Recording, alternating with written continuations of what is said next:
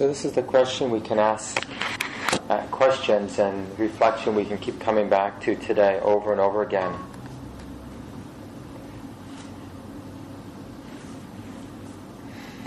And again, I think in terms of remembering these two responses, I'm here to survive, to make it through. This could also include, I'm here to survive with as much comfort as possible. The sort of eat, drink, and be merry view of things, like trying to get as much as I can get, as much pleasure as I can get. Not to think of it as like moving from that attitude to this other attitude, I'm here to love and to care and to belong and to rejoice, to be free. But maybe better is in understanding like what we connect with, what we include. Is this naked little beast that wants to stay warm and stay fed and be comfortable.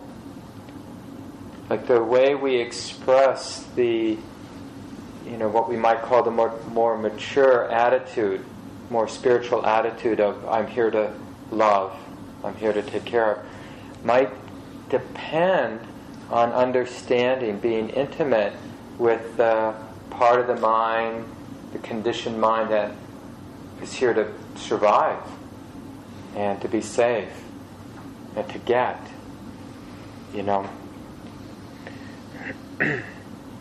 we might, in order to be really happy and free in the mature sense of the word, in the spiritually developed sense of the word, we might be completely dependent on this primitive, this part that maybe we're afraid of or we don't like.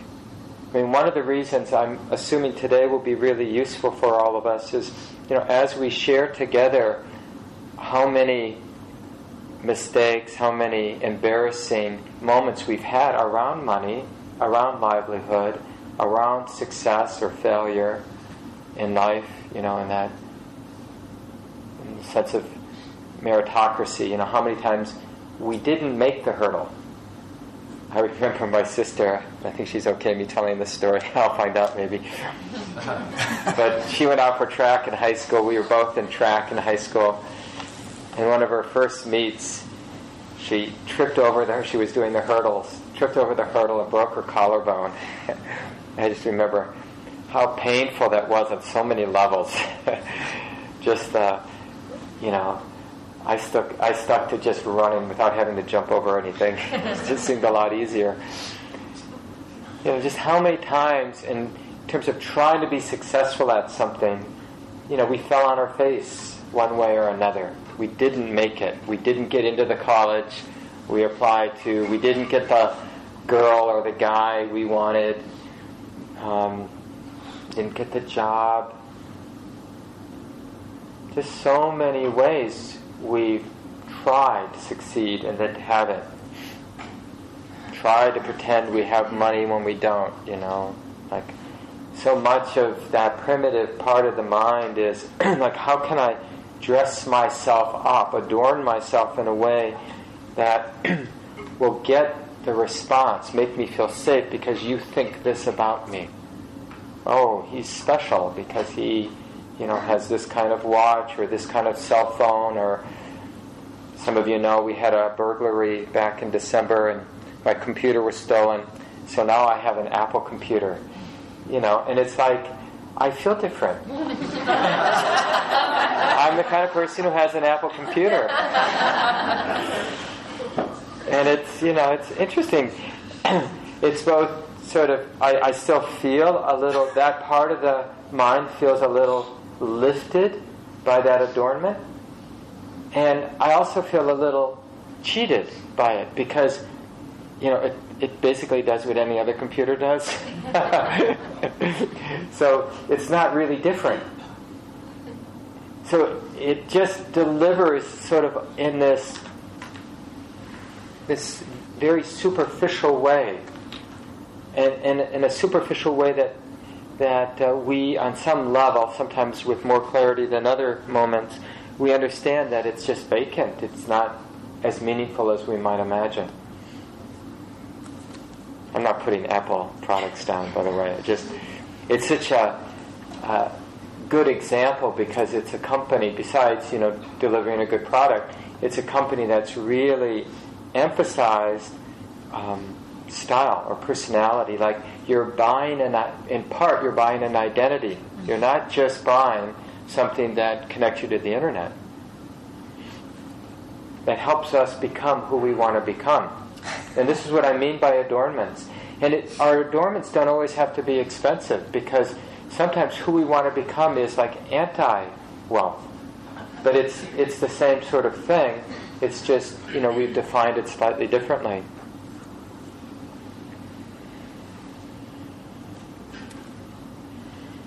And in this way, we're so much involved in creating our world. And we have to, part of what we're going to do today is we're going to understand how we're creating our world around issues of money, livelihood, and success. And just in light of that, I'll read this famous passage from the beginning of the Dhammapada, a collection of verses from the Buddha and other sort of ancient wisdom from the time of the Buddha. So in the first chapter it begins, all experience is preceded by mind, led by mind, made by mind. Speak or act with a corrupted mind, and suffering follows as the wagon wheel follows the hoof of the ox. All experience is preceded by mind, led by mind, made by mind. Speak or act with a peaceful mind, and happiness follows like a never-departing shadow. He abused me, attacked me, defeated me, robbed me. For those carrying on like this, hatred does not end. She abused me, attacked me, defeated me, robbed me. For those not carrying on like this, hatred ends. Hatred never ends through hatred. By non-hate alone does it end. This is an ancient truth. We don't need much more instruction than that. So I thought we'd do a guided meditation now where we're looking, in a sense, at these two questions and using them in a way to open up our lives. So feel free to stretch out your legs so you be comfortable. This reflection, guided meditation, will take about 30 minutes, I'm guessing.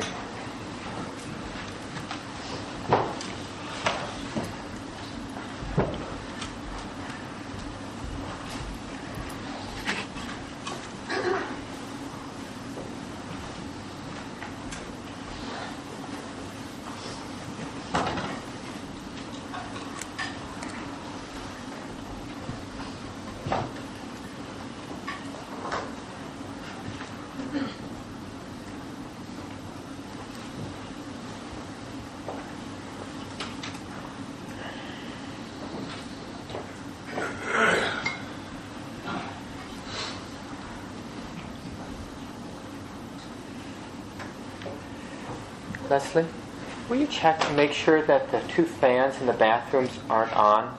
Just, it's the bottom switch.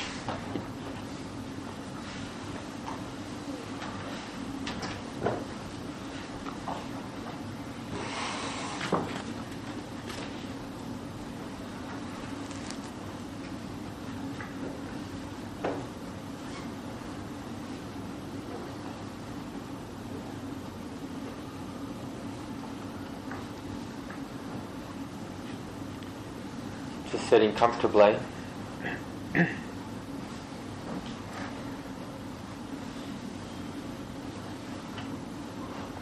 Take a couple of full and deep breaths. So we're taking the time to slowly fill and empty the lungs.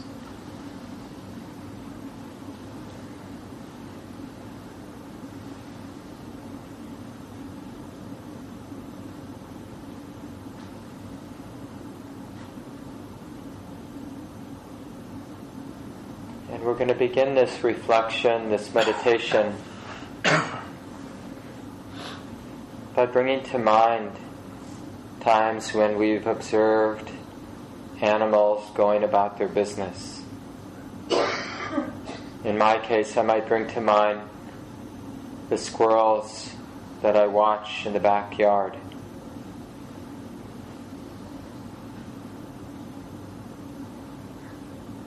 And we want to cut through any romantic notions we have about animals and just understand the experience as clearly, directly as possible. As we remember this activity of animals doing what they do, whether you're bringing to mind birds or any wild beast you've seen going about their business.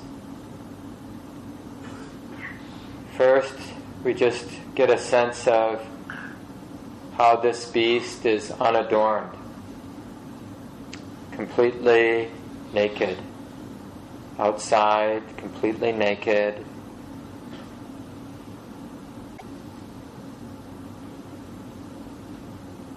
Probably involved, at least most of the time, in the search for food, or taking care of its shelter,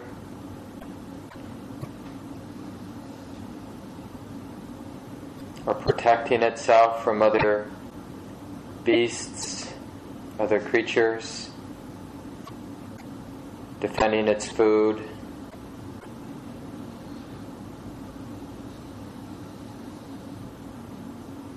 And even when these beasts are engaged in play, it's very serious, this play often, in the sense of having some function in strengthening some particular skill. Like squirrels might wrestle with their sisters or brothers, but this playful wrestling is really about developing skills to run away and the skill of fending off.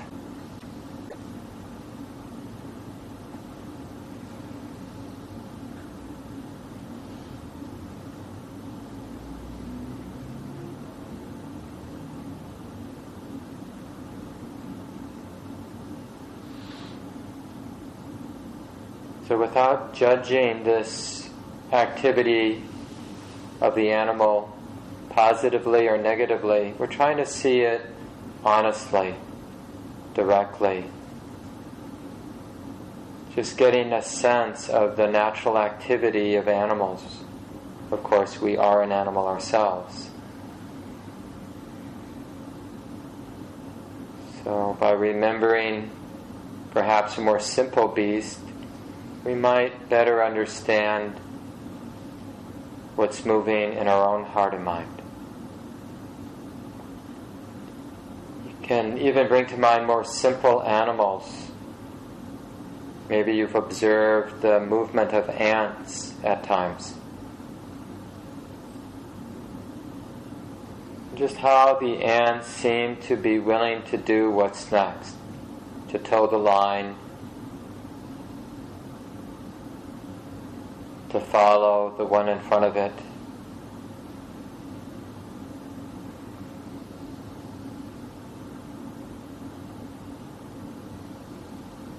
Even when injured, ants seem to want to keep doing their business.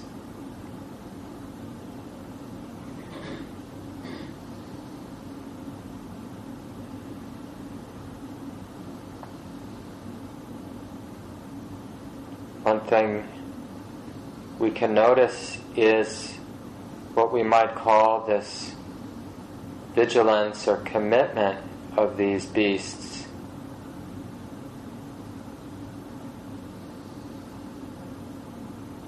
The persistence.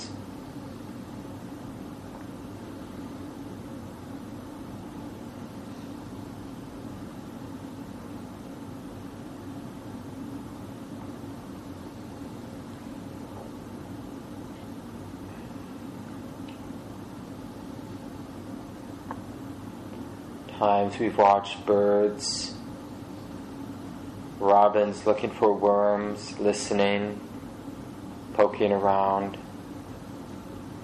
woodpeckers,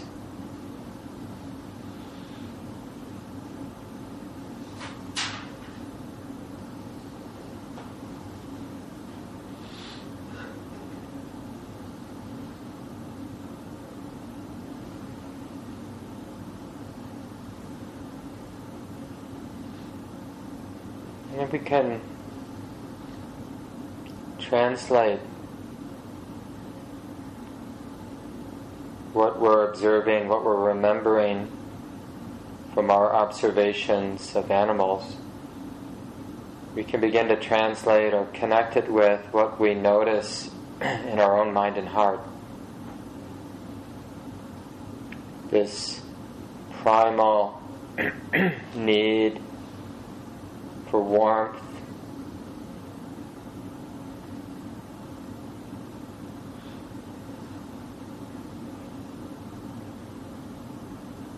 not to be ashamed, and not to be unconscious of this need, this compulsion in the mind to stay warm.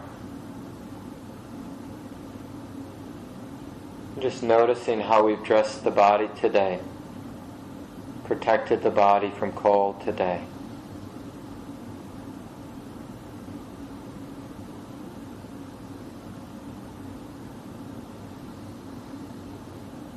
And just the sense of the proximity of the threat. Just 30 feet away is this cold that we find threatening.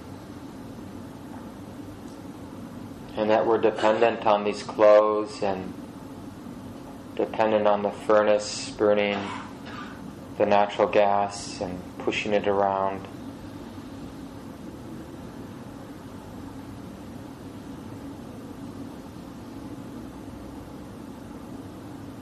Sitting here, even in this quiet way, the body is burning the calories of the food we've eaten recently, generating heat.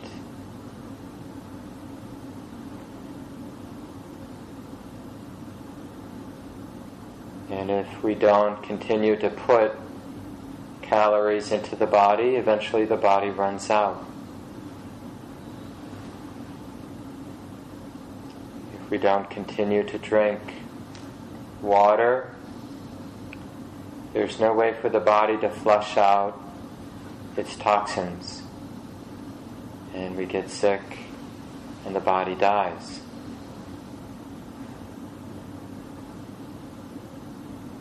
So we're dependent in a very real way. This life depends on water, depends on this body, this life eating other life.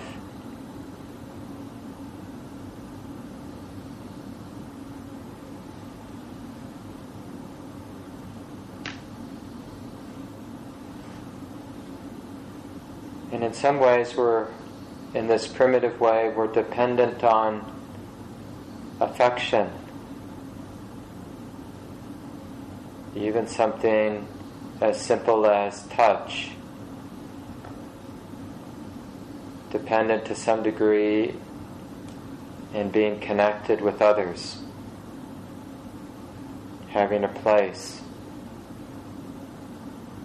And so we can feel that as best we can. Tuning into these primal needs or dependencies without being embarrassed or judgmental. It's as if we could directly tap into the reptilian brain, tuning into the frightened beast, the vulnerable creature here that seeks warmth and food and fresh water and social affection, social belonging.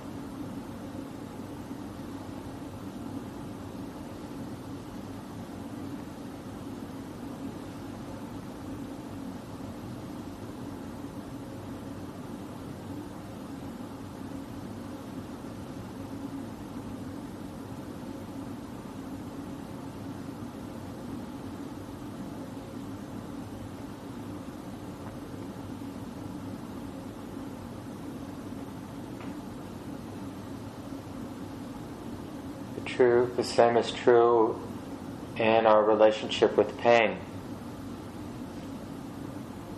So we're noticing how this simple, vulnerable beast, how it feels threatened by physical discomfort, physical pain.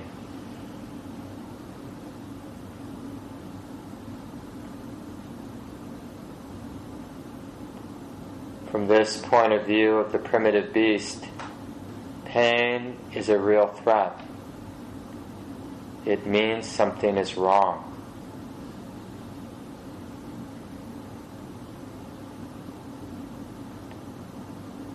From this simple, primitive place, comfort is good, pain is bad.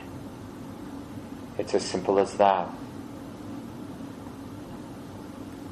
So we're appreciating this conditioning in the mind, appreciating it because this is how it is.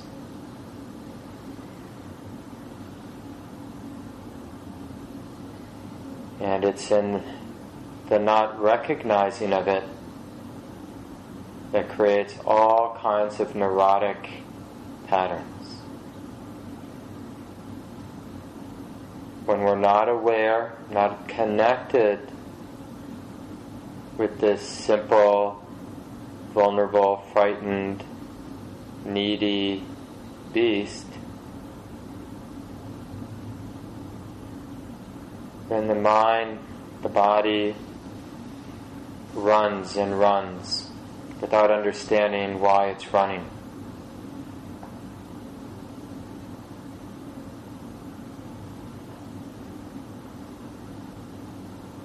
In the same way, you probably have seen an infant child that's just a few weeks old, and if it becomes overwhelmed, it just starts to scream. In a way, it's tantruming or screaming, or it's fit that it's gotten itself into. It isn't really helping.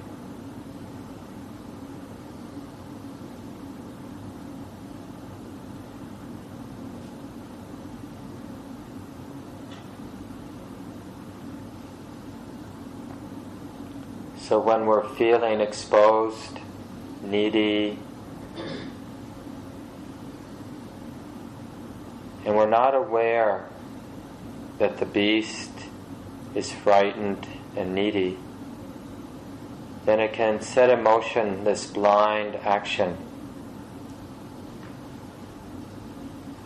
looking for love in all the wrong places. We have this powerful image of Sisyphus pushing the rock up the hill, only for it to fall back down again and again.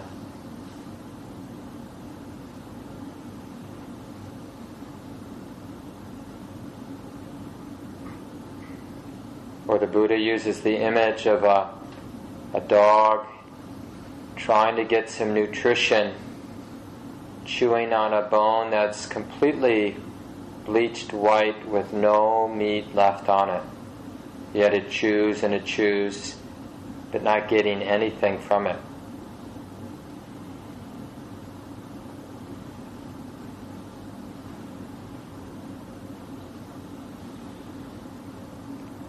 But there's another way to relate to this vulnerable, needy, frightened beast. We can care about it. Seeing part of our life's work to recognize the way that it is and to care about it. To feel the generosity of that caring, the power, the wholesomeness, even the joy of caring for this life as it actually is.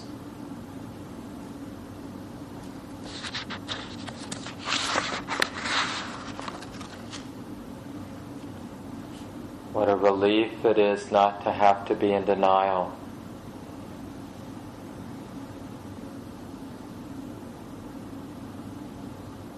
Feeling the expansion,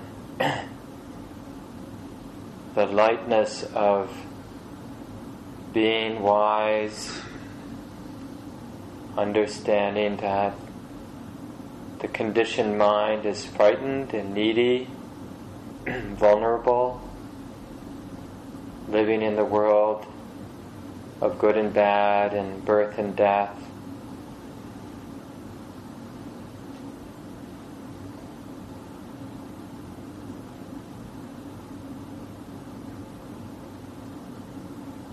In a sense, the poignancy of being a vulnerable beast breaks the heart open,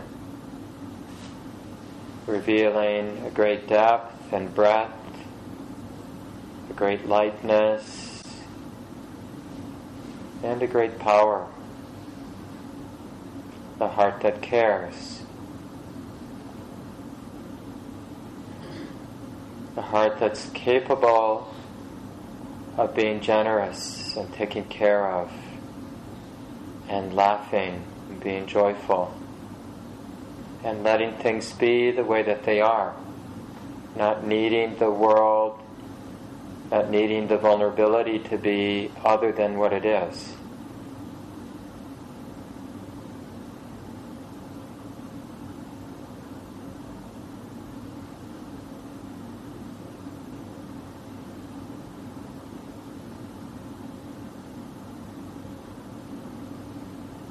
Seeing as part of our life's work the tender care of all of these hungry beasts. First and foremost, this one right here in our heart. I care about you.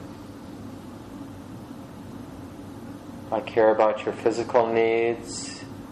I care about your social needs. I care about all of your needs. And I'm here to take care of you.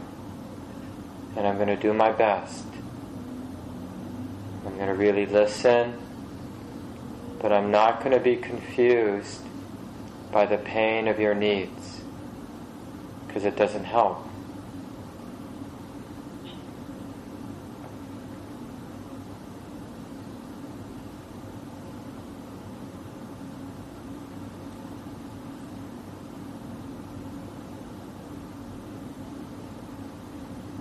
We'll take about 5 or 10 minutes of silence now. And practice, if you can, going back and forth between these two worldviews. Being identified with the hungry beast, the vulnerable beast, the needy beast, all the things you're sure you need in order to feel safe. And then flipping from there to this wise, grandmotherly, open, loving heart that understands the neediness and cares about it. Isn't confused by the pain of neediness, the pain of vulnerability. Is able to connect and care. See if you can go back and forth so it becomes very familiar when you're in one or the other world.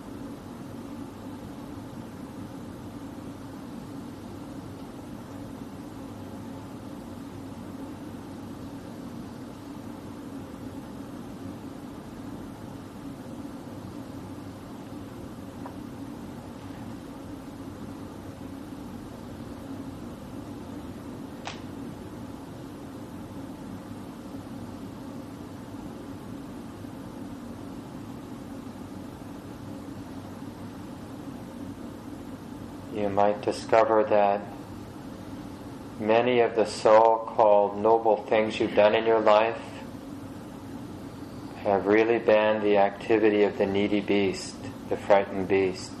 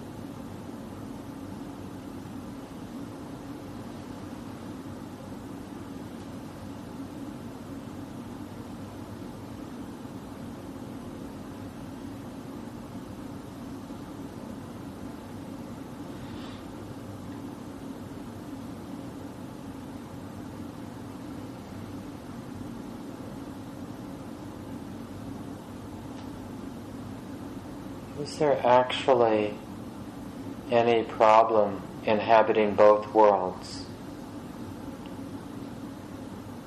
The world of the frightened, needy, hungry beast, and the world of the one who cares and loves and is willing to be free in the midst of vulnerability.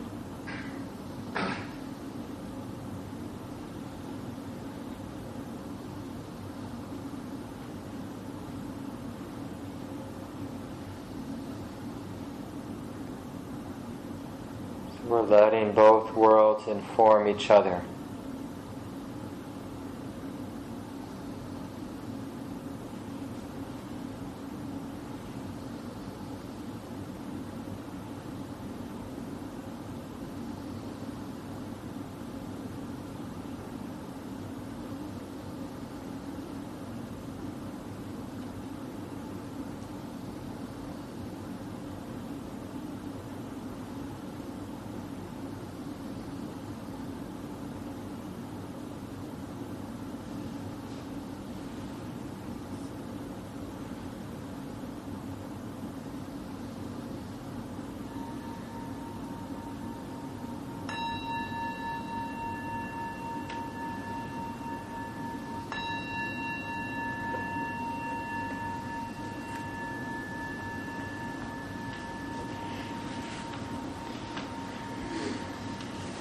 Feel free to stretch out your legs.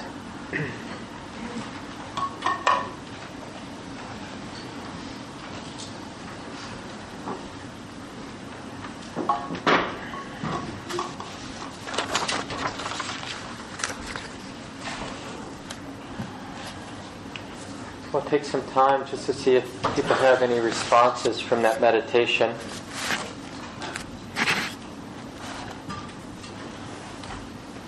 And if you do speak up, please say your name and make sure you're speaking in a way that you feel most people will be able to hear you, or everybody will be able to hear you. So just reflections of these two worldviews. And what did you recognize? Did you recognize both? Could you recognize both? Do they get along together, or do they feel to compete? Yeah. Is addiction tied to ignoring the beast? Or is a little louder. Is there a relation to addiction and ignoring the beast? Well, yeah, I think the basic pattern of addiction is what addiction is in a way is we think we're satisfying the beast, but actually the beast actually can't be satisfied in the way we imagine. So that's the basic pattern of addiction, is we think one more time and the beast is going to be satisfied. Oh, I was thinking like human touch. Uh-huh. If you lack that, then you feed it another way, like with sugar. Yeah, and yeah. so that stimulates the part of the brain that wants that, but it's missing. It's not being fed in another way. So I don't know. I mean, is that? Yeah. Well, I think absolutely. I mean, there's so many different layers to how the mind. Once the mind misunderstands the beast. See, the basic problem is the mind misunderstands the beast. It misunderstands that primitive part of the brain, mind sensitivity. And it assumes that vulnerability, that neediness, that desire for warmth or whatever, it assumes that it's bad. That being vulnerable, not having enough is bad. But see, that's just what a sensitive, primitive creature feels. It's like there isn't ever enough. Because it's just not on that primitive level. The realization that this is enough, that's something the mature mind understands. This is enough. I'm okay with this. But the primitive, it's just too primitive, It's like you see that. If I give my cat too much to eat, she'll eat it all and then she'll vomit. Because, we feed her just once a day, and, there's that deep instinct that if there's food, you should put it down, until you can't put it down anymore. And one of the nice things about eating with other people is we're less likely to do that ourselves because it's embarrassing, And we have things from our religious traditions that say gluttony is bad. But our tendency is to be gluttons. If we can, if no one's looking, to sort of... Because who knows, we may need that layer of fat come January, and we run out of natural gas, and, these sort of thoughts we maybe don't let ourselves think of. But they're still operating in the mind. But what I was saying before is that we have this, the basic addictive pattern is feeling like we have to keep feeding the beast as if that's going to make the vulnerability go away, but it doesn't actually make it go away. It doesn't mean we shouldn't feed it or turn the heat up or those things, but we shouldn't do it with the idea that we're not going to be vulnerable anymore. Because that's just the way it is, that vulnerability. Other thoughts from the reflection there, Rebecca? Well, I had a recollection of an example that I think I was going back and forth. Can you wait once? Kay, would you shut the fan off? It's on the thermostat. Second button, the middle button there. There you go. Great. And then will you remember to turn it up again when the discussion is over? So I think I was going back and forth between the two. It was an instance where a friend wanted me to watch her child for a weekend. And at first I accepted it, but I wasn't happy about it. And I believe that it was the primitive brain that wanted to be liked, wanted to be accepted by this friend that accepted this, But then I realized if I continue this way, it's going to be a very painful weekend.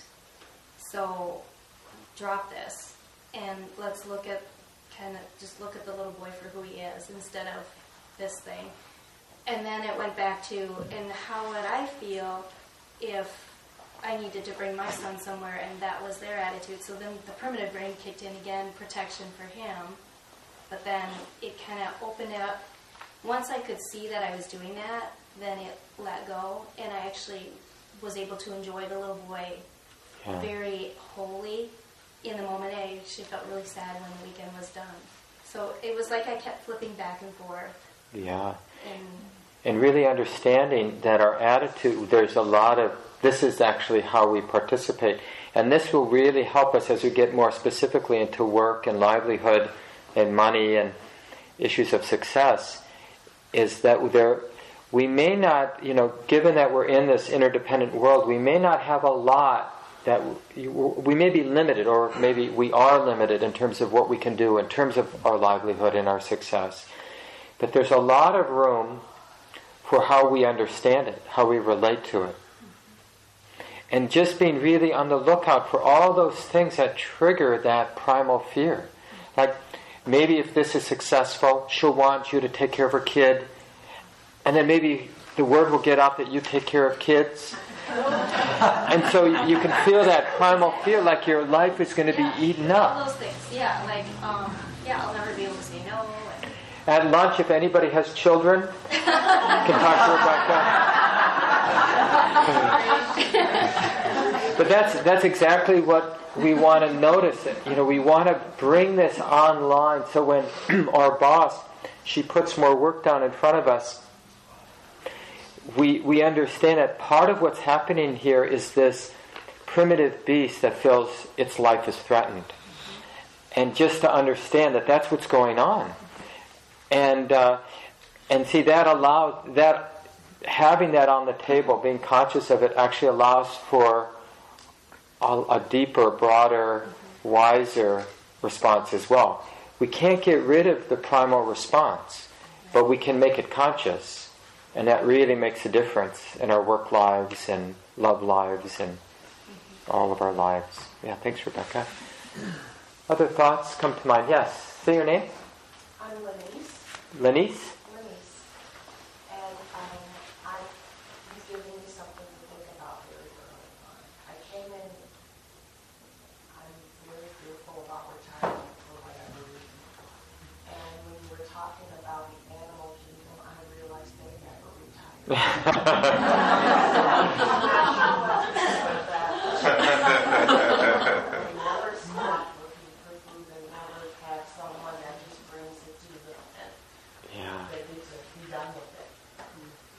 Yeah. I've been around a couple bodies in the dying process, a couple people, and there's the level of work of providing ourselves with food and shelter, but in a more primal, direct way, our work is to take the next breath, and it's just so interesting and even overwhelming in moments to be with someone in those last hours, days, where each breath is like a lot of work. And it's like each time the body, the mind, whatever, it sort of picks up its responsibility, and it does it as best it can. Given all the obstructions, the lungs are half full of water, or the physiological issues might be, but the body just does the next breath as best it can, and pauses for an instant and then does it again. And so there is something about this, the work of life. I mean, life is work, whether it's breathing or, just when you think, like if we could just strip away the clothes and then the layer of skin, and we just get a sense that in so many ways, on all subtle and gross levels, the body is working. So just on this physiological level, the body is working to survive, to get rid of toxins, to keep the heat in or to get rid of the heat, to digest the food, to break down this, to communicate with itself. And so this is recognizing this level of exposure is really useful, but we have to relate to it with wisdom. Otherwise, what it tends to lead to our neurotic attempts to be sort of super in charge, super in control. And we just want to use our lunch break to run to the co-op and spend $120 on vitamins or the newest supplements that somebody is saying is good for us. And, I already do Pilates and yoga and Qigong and Tai Chi, and I'm wondering now whether I should do this laughter yoga I hear about, because it's supposed to be really healing. I mean, it never stops. So even in sort of circles, like one of the things I've realized so much in my own life in terms of success, and it's like retreats, studying with certain teachers. It's like the next achievement, and maybe on some level it would be really good for me. But for sure, I see that hunger, it's a neurotic acting out of this basic vulnerability. And if I make peace with that vulnerability, then the need to go on that retreat looks different. But if I don't make peace with that basic vulnerability, that life is work, and it never ends, until it ends, basically, then we end up doing all kinds of unfortunate things, thinking that we're going to address this basic anxiety or this basic vulnerability. But we don't, it's okay to be alive in what it means to be alive. Other thoughts? Yeah, Craig. Just recently, I've started doing a practice, I guess, based on a body scan, where I start with different organs, the scalp and the ears, and take a moment of gratitude, for the ears, that structure, what that does for me. And then I started working my way through the body, trachea, and very grateful for what it does. And as I was working my way down, there was an instant fear. What am I going to do when I get to the pancreas? Because I had that cancerous tumor there, and it's cost me a lot of trouble. But just seeing that fear really helps. Yeah. Yeah, that's beautiful. I mean, can you imagine if we did that, where we went through the body, and not just our body, but maybe all aspects of our life, both the intimate awareness of our body, but the friends, the jobs, and we express gratitude, but we also, like Craig's last point, but we also accepted that, and you might not always be healthy, or you might not always be contributing to my welfare. This is true with our lovers, it's true with our organs, it's true with the environment. Sometimes the environment, the weather, is very protecting and soothing. When my wife is in Thailand, she called me a couple days ago, and just saying how healing it is to be in warm, moist air. Of course, when she called, it was 50 degrees that day. I didn't tell her that. She was thinking January, Minnesota. But sometimes weather isn't that way. And it's the same thing. It's like, can we appreciate the conditions when they're nice, and can we also accept that they won't always be nice, that they won't always be healthy? Because then we're really touching that we're vulnerable. Like, it's really beautiful to have that gratitude and that appreciation for life when it's working. But then how about when it's not working? Like, there was a little weird thing that happened to me last night. I was working relatively late at night at home, and all of a sudden the doorbell rang. And that's a little weird. And of course there was nobody there, so it was probably those young people. But I don't know who it was. But just that it opens a window that, not everybody here, in my vicinity has my best interests in mind. No, I'm not saying they're out to get me, but maybe. But the fact is, I don't know. Like, why would somebody do that? It's just a little thing, but it just opens up that truth. And this is true at work. It's true in all places. We don't really... And the point is, we want to understand, like, not be surprised that somebody can be in a really bad place at work, and what makes sense to them is to mess us up. It's like, I don't know, I always feel funny mentioning things I watch, but I have been watching Downton Abbey on PBS. I'm sure a lot of you are. It sounds like it's a sort of a cultural phenomenon, and it seems really well written, and I'm really enjoying it. And one of the things that happens are these two sisters do terrible things to each other, and because they're hurting, and things that affect their lives in a long-term way, completely make their life go in a different trajectory. And it's just interesting how we could resent that, hate that person forever, but we could also understand that when a mind is under a lot of pain, confused by a lot of pain, it does things that are really stupid, because it doesn't make the pain go away. But somehow in that moment it feels like the right thing to do. Maybe time for a couple more comments. Yeah, Evelyn. One thought on my mind is the Maslow's needs scale, and the way I maybe look at it, I don't know if it's true or not, is like, is it true that we need to satisfy the lower one before we can get to the higher one, or do we just, I don't know, go back and forth, or connect wherever at different times? I think we have to understand the lower ones.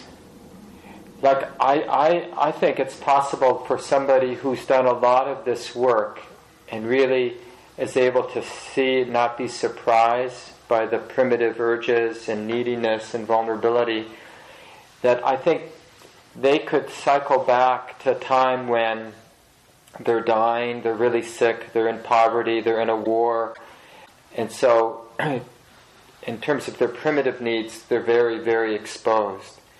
But not be able to maintain a powerful compassion for their exposure instead of being swept away by the pain and reactive to the pain. That seems possible. It seems like we hear about those people from time to time. Seems like we see that in ourselves from time to time. The less work we've done, then when we cycle back to where we are hungry or cold or not safe, we tend to react to that pain. We take it really personal. We take the exposure very personally. We construct a sense of a somebody who's existentially threatened by the cold, by the hunger, by the pain, by the loss, by the loneliness or whatever. And then because of that, taking it personally, we can justify all kinds of actions. We can justify invading countries. We can justify, sharing the secrets of our sister in a way that causes great harm to her. I mean, we can do all kinds of things. So I think there is a hierarchy, but it's not so much that we've transcended that need once and for all, but I think it's that we understand it. We're not confused by the sort of fundamental neediness of the mind and body, or its dependence on supportive factors. Maybe time for one more comment, or Heather. Just doing the back and forth piece that you suggested, I focus on my to-do list as an example of that, and the way that my frog brain felt like you've got to get everything done now. And then some wisdom saying, are you sure? Yes, I'm sure. How do you know? Because my life depends on it. Your life depends on going to the dry cleaners. Yes, it does. It does. And just kind of paying attention to how much power I give to that, but also that the confusion of what actually has to be done. Like what does my life actually depend on? And the construction of things that really can wait for days or weeks or maybe never. And how that is such a driver for me.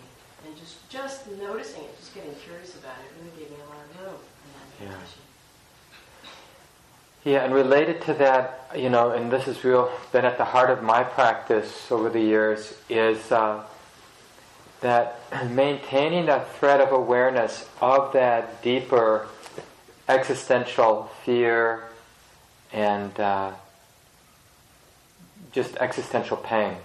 For some people it may have the flavor of fear, for other people it may have the flavor of not having enough, not being loved enough, something lacking. So whatever it might be, that existential feel, but if we maintain a thread of it, we're really, it's healing. It's not destructive to be feeling that existential pain. It's healing because the more we're willing to feel it, the less we have to run from it by going to the dry cleaner when we don't actually need to go to the dry cleaner. Or having weight on that event of needing to get to the dry cleaner, needing to get the promotion at work, needing to have more money. It's just we can shed some of the psychological weight that we give to things because we shed it precisely because we're willing to feel that existential pain, the pain of vulnerability. And if we're willing to feel that, then that pain doesn't get invested in these other activities of life. So then the decision whether should go to the dry cleaner today or tomorrow isn't invested with this charge. And it can be weighed in a different way. Rebecca, you want to finish this off? I saw your hand up, and then we'll end here. Okay. Hi, everybody. I'm Rebecca. I just wanted to share what happened to me when I was doing it. I had the beast voice and the wise voice, and the beast said, I have to go to the bathroom, and the wise voice said, okay, I'm going to take you. You're going to have to wait a little bit. And then the beast said, and I have a stomach ache, and the wise voice said, I'm sorry, I'll look more carefully at the bread. I think it was a little moldy, and I'll be more selective about the food. I'm sorry, I do that to you all the time. And then the beast said, I want to have a baby. And the wise voice, instead of being wise, said, I want that too. And so I realized that, there's points at which the primitive voice is so strong that I don't know what the wise response is. There's no wise response. The wise voice is suddenly right there with the beast saying, I'm with you on that one. I don't know what to do. Yeah, thanks for sharing that. That's exactly what happens. Exactly as you described, is the wisdom gets seduced by the primitive voice. The wise movement in that would have been the willingness to feel the desire to have a child. Oh, I really get this strong desire to have a child. It feels like this. I care about that strong desire. So it's not for or against the desire. It's a willingness to hold it, to create this. Wisdom creates the space that allows the primitive mind to be primitive and have these primitive genetic, cultural desires to have a child, for example. It's a perfectly obvious one for most of us, and especially probably the women, where it really is probably genetic. Yeah. So why don't we stretch our legs for 7 minutes or so, and then we'll come back and we're going to do a reflection and then break into small groups. So feel free to connect with each other. If you didn't get a name tag yet, you can get one now. If you didn't sign in, you can sign in. We'll come back about 5 after. Turn this back on, Mark. Oh, yeah. I don't know if I've read that book. I've read several of his.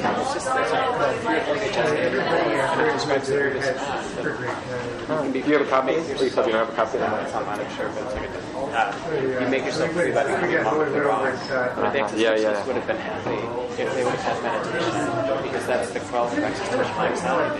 Yeah. Didn't have the technology. But we had a lot of South Asian background, education and whatnot. Which one? Lewis Richmond.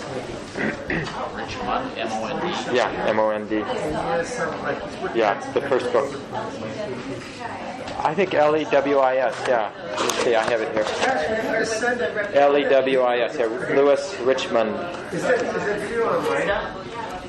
Hey. I think sometimes it might be more responsible to follow the beats.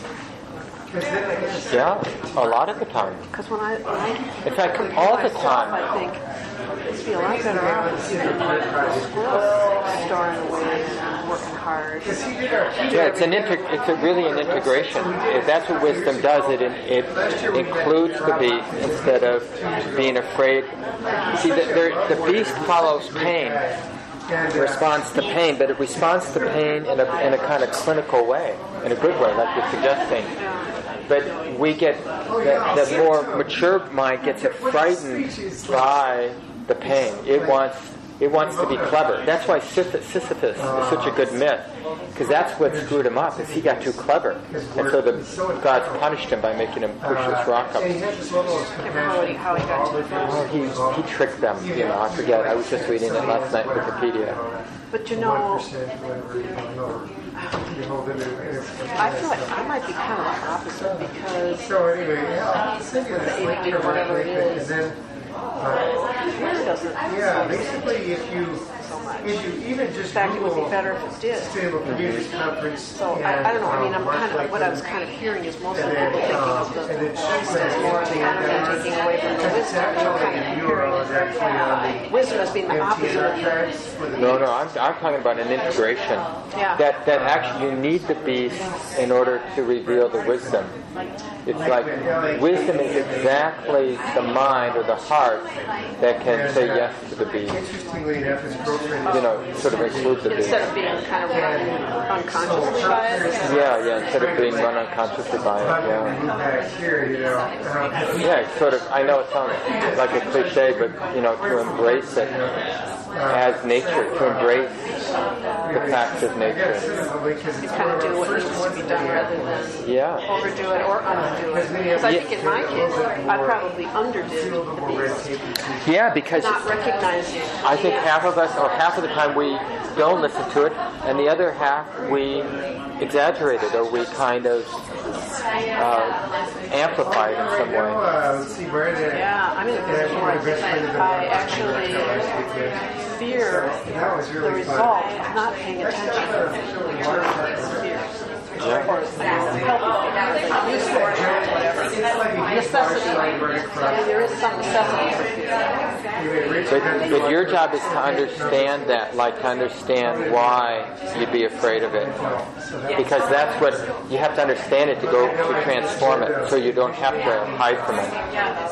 Well, I think the fear is not feeling competent to do we're going to get about 600 people this year over at what's required to survive, whatever. Yeah. Who knows what? we had Krista was here as well as the guy from England, the transition young guy who was out there. We had Rob Hopkins. Okay, great. So anyway, so this year it'll be over at Heavenly Ever Methodist because they have a little room.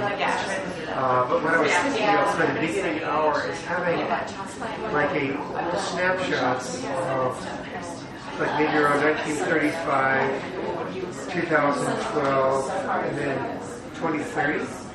And we would have like a historical picture of where we were like back with all these trolleys and maybe sing-alongs, and then like where our food was coming from, and the like how our money was being recycled because we weren't really sending much money to California now. We weren't sending as much money out of the state for like oil or whatever. And then look currently, like how are we spending our money now? How much enjoyment are we getting from that money? Like looking at your household budget, this is how much you spend for your death machine, whatever, for your various things, and then look at 2030. If we want to be like 80% carbon free. We might look at having, the trolleys like real local food, like what will be this, how would the 20 things work?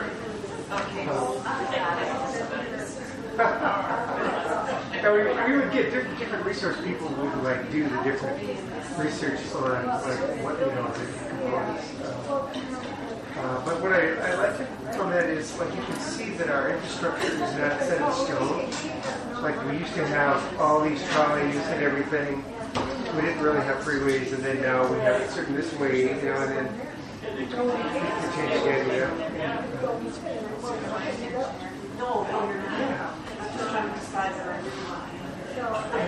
So yeah, let's go for it. Anyway, sometimes I want to check in with you more about Unborn and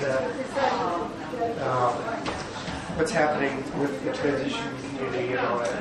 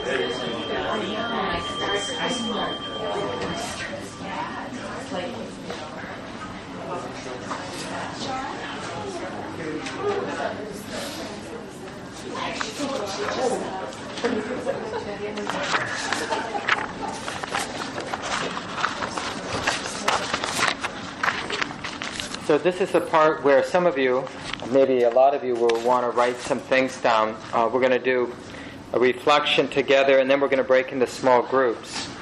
So if you don't have a piece of paper, feel free to come up and get one, and a pen if you need.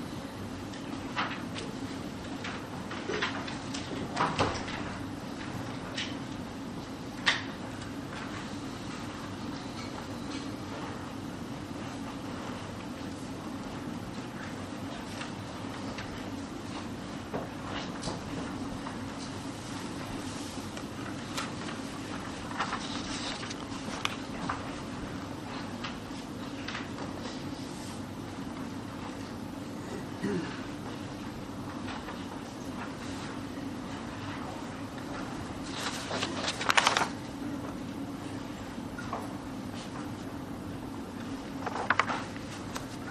here's what I thought would be useful.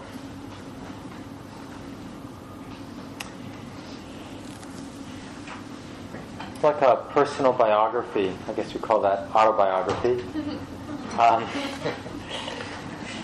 In the area of money / wealth, livelihood / work, and success or failure. And there's going to be a lot of overlap. So it's as if, we take the category of money and wealth, and we're just reviewing our life. You can go in a chronological order if you want, beginning when you were a kid, just moving up until present day. Just scanning through your memory of particular events around money, around wealth. You might remember, whatever it is that you collected when you were a kid, or when you got an allowance, or just some relationship to money or wealth all the way through your life. Same with work. Maybe when you were real young, work was something cool you got to do because you were old enough to do it. And then, it was something you'd negotiate. Well, I'll do that, Dad, for $2 or whatever. And then on till jobs and all the different aspects of your relationship to work. And then the same thing with success. So we're making 3 lists in a sense, and you can even divide your paper into 3 if you want. And that's not all, but initially we're it can almost be free association, like what comes to mind around money, what comes to mind around work, livelihood, what comes to mind around success. And then once we get some stuff down on the paper that somehow represents some spread of our lives, then we're going to go back to those particular events or experiences and reflect on what kind of attitudes, what's our relationship. And you can go back to the primitive versus the wise perspective. And how is this affected by that primitive beast, the vulnerable beast? Remember, the vulnerable beast isn't good or bad, it's just true. We are, part of what we are, who we are, is this beast that lives with vulnerability. It's just the way that it is.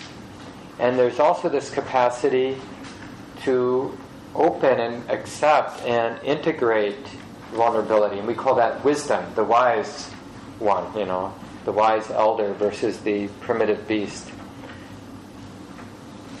So you can look at each of these events in terms of the attitude and views and wise elder versus primitive beast, qualities surrounding, involved with it.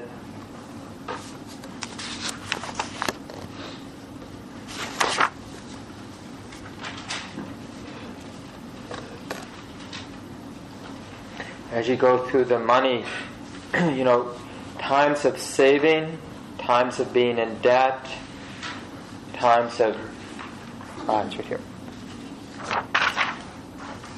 Times of giving money away.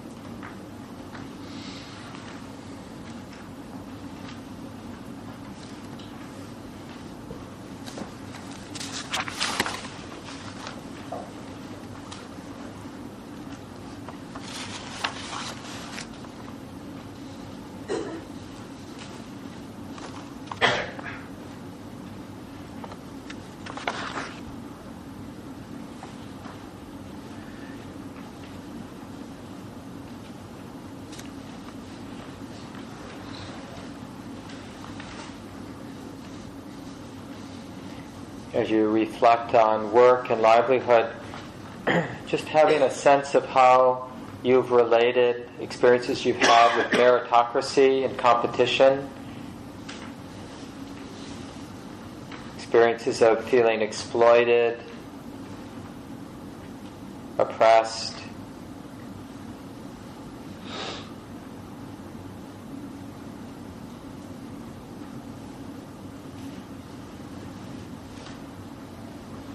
Times when the job was related to your identity, times when it had nothing to do with your identity, it was just a way to get money.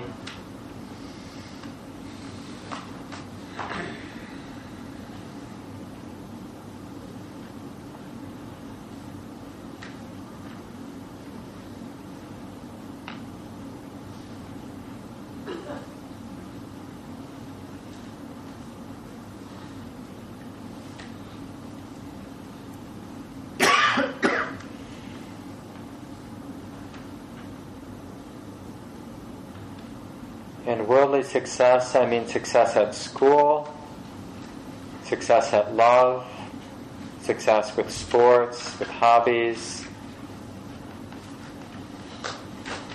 Just how the mind experienced success. Titles that you've received, awards, acknowledgments.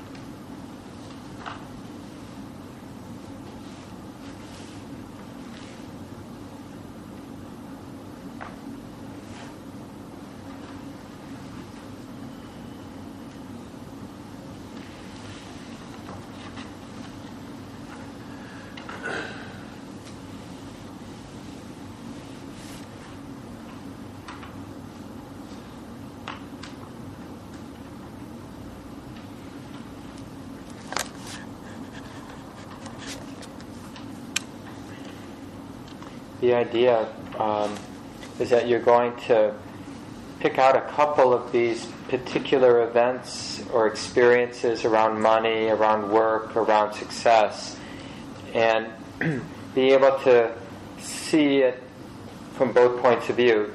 You know, the experience from the point of view of the hungry beast, the vulnerable beast, and practice seeing it from a wise point of view. Like, how can your heart deeply understand, accept, include all what you remember around that experience, putting it in the deepest, broadest perspective. Oh, of course. Of course it was like this. Of course you felt that way. Of course you were confused in that way. You reacted in that way. Of course. I care about this experience, this pain, this success.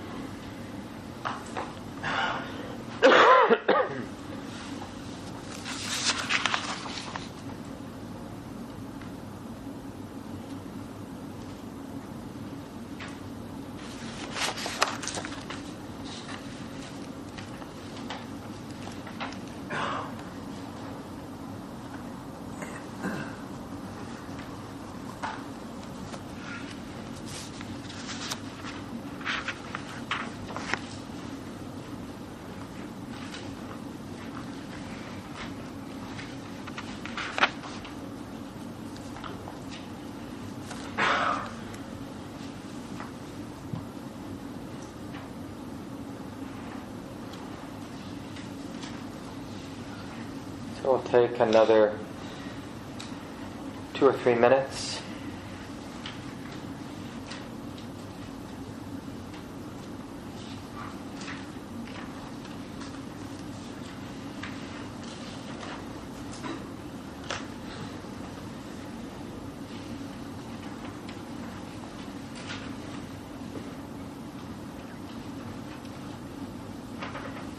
For example, one thing you can be really interested in is the personal experience of power that was related to your particular experience about money or a job or success.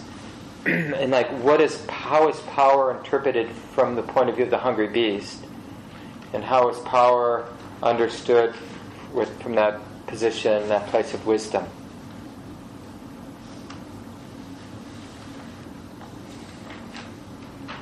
And of course your experience may not be about power, it may be just the opposite, the particular experience that you're reflecting on, where you felt disempowered or abused, oppressed. So what did that look like from the point of view of the frightened beast? And what did that feel like? What can that be? How can that be understood or held from the point of view of wisdom?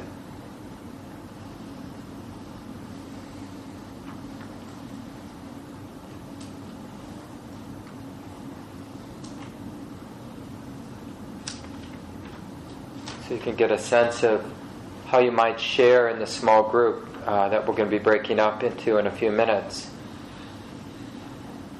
You're just going to draw from a couple events or experiences that seem interesting and meaningful to you, and then just talk about what you remember, both what you remember from that time, but also how you hold or relate or understand it now. And you can use those 2 points of view, like, to really access that place of vulnerability, not to be frightened or ashamed, because we all have it. All of us are frightened beasts, that want to be warm and be fed and want to be safe. And so to talk about it from that point of view, and then to talk about it from the point of view of wisdom that understands that it's okay that there are hungry beasts everywhere. And that hungry beasts, when they feel competitive, sometimes act competitively. That's what hungry beasts do. And to talk about it from that perspective of acceptance and understanding. And anything that, that this reflection, how it might inform how you go forward in life, around money, around livelihood, around success. So if you haven't done these small group sharings before, this one we're going to divide into groups of 5, and I'll send you off to different parts of the building so you have relatively quiet space to have a conversation. And the idea would be, one person would be the timer, and everybody gets about 3 minutes, and it'd be nice if somebody goes significantly over, they should get a little message, a little reminder, make a face or let them know. And during your 3 minutes, the idea is just to talk openly, right from your heart. If you run out of things to say, just sit in the silence, continue the reflection, because you might, after 15 seconds of silence, might have more to say. So you get your 3 minutes, even if most of it is just held in silence, because you, in that moment, don't have anything to say. That's really okay. You get 3 minutes, and it's up to everybody to really make it okay for there to be gaps of silence, where you're just sort of holding the space as that person continues to reflect, and then they just pipe in if they have more to say later or not. And when we're listening, we're staying connected to the experience of the body. It really helps us be a better listener if we're grounded, aware of the body. If we're disconnected from the body, chances are we're disconnected from everything in the moment. If we're present and relaxed in the experience of the body, chances are we're connected and relaxed with what the person is saying. So this really helps us to be receptive. And we're not giving the person any feedback or asking clarifying questions as they're speaking. So everyone will get about 3 minutes, And then there will be about 5 minutes just for an open discussion. That's a perfect time for asking clarifying questions if you have some about what somebody shared, or making a comparison at that point. Oh, what you said reminded me of this, and things like that. We'll save that for the end. So everybody gets 3 minutes, then 5, or maybe even a little bit more at the end. So the whole thing will take less than 30 minutes. 5 times 3 is 15. Yeah, and then about 10 minutes for the sharing and the transition time. So, yeah, about 25 minutes. Okay, does that make sense? So we'll count off by 12. I think we have 60 people here today. And remember your number. Want to start? 1, 2, 3, 4, 5, 6, 8, 9, 10, 11, 12. 1, 2, 3, 4, 5, 6, 7, 8, 9, 10, 11, 12. 1, 2, 3, 4, 5, 6, 7, 8, 9, 10, 11, 1, 2, 3, 4, 5, 6, 7, 11, 12, 1, 2, 3, 4, 5, 6, 7, 8, 9, 10, 11. 12, 1. Okay, so you'll have 6 people in your group. And why don't you use Shelley's office? And a lot of the groups might need to go get some folding chairs from downstairs. So that's the front office. And then... Todd's working. Oh, Todd's in there? So you can use my office, and then you'll need to get my keys. And then 2, 3, and 4... Well, let's try 2 groups in the community room. So 2 and 3, you go in the community. 4 and 5 will be in the lobby. 6 on the white couch. 7 can be in the coat room of the basement. You might want your coats if you're down in the basement. And just put some chairs in that coat area in the basement. 7 at the table in the workshop, which is in the basement, right underneath the community room. There's a table there. All 6 of you can sit around there. So that's 6. So 7, 8, 9, 10. What? 7 was the table. 7 at the table? Okay, so 8, 9, 10, 11, and 12. Does that make sense? Anybody not know where they're going? White couch. Oh, it's right under here. Yeah, next to the library. Okay. I think 7 is on the table down underneath the community room. And the coat room, too. Oh, I thought 6 was in the coat room. Yeah. 6 is on the white couch. Okay, wait. Okay, so we got to stop. Okay. Let's do it again. So 1 in my office, 2 and 3 in the community room, 4 and 5 in the lobby, right? 6 on the white couch, 7 in the coat room, downstairs, 8 around the table. Shoot. 9, 10, 11, 12. Thank you for being attentive.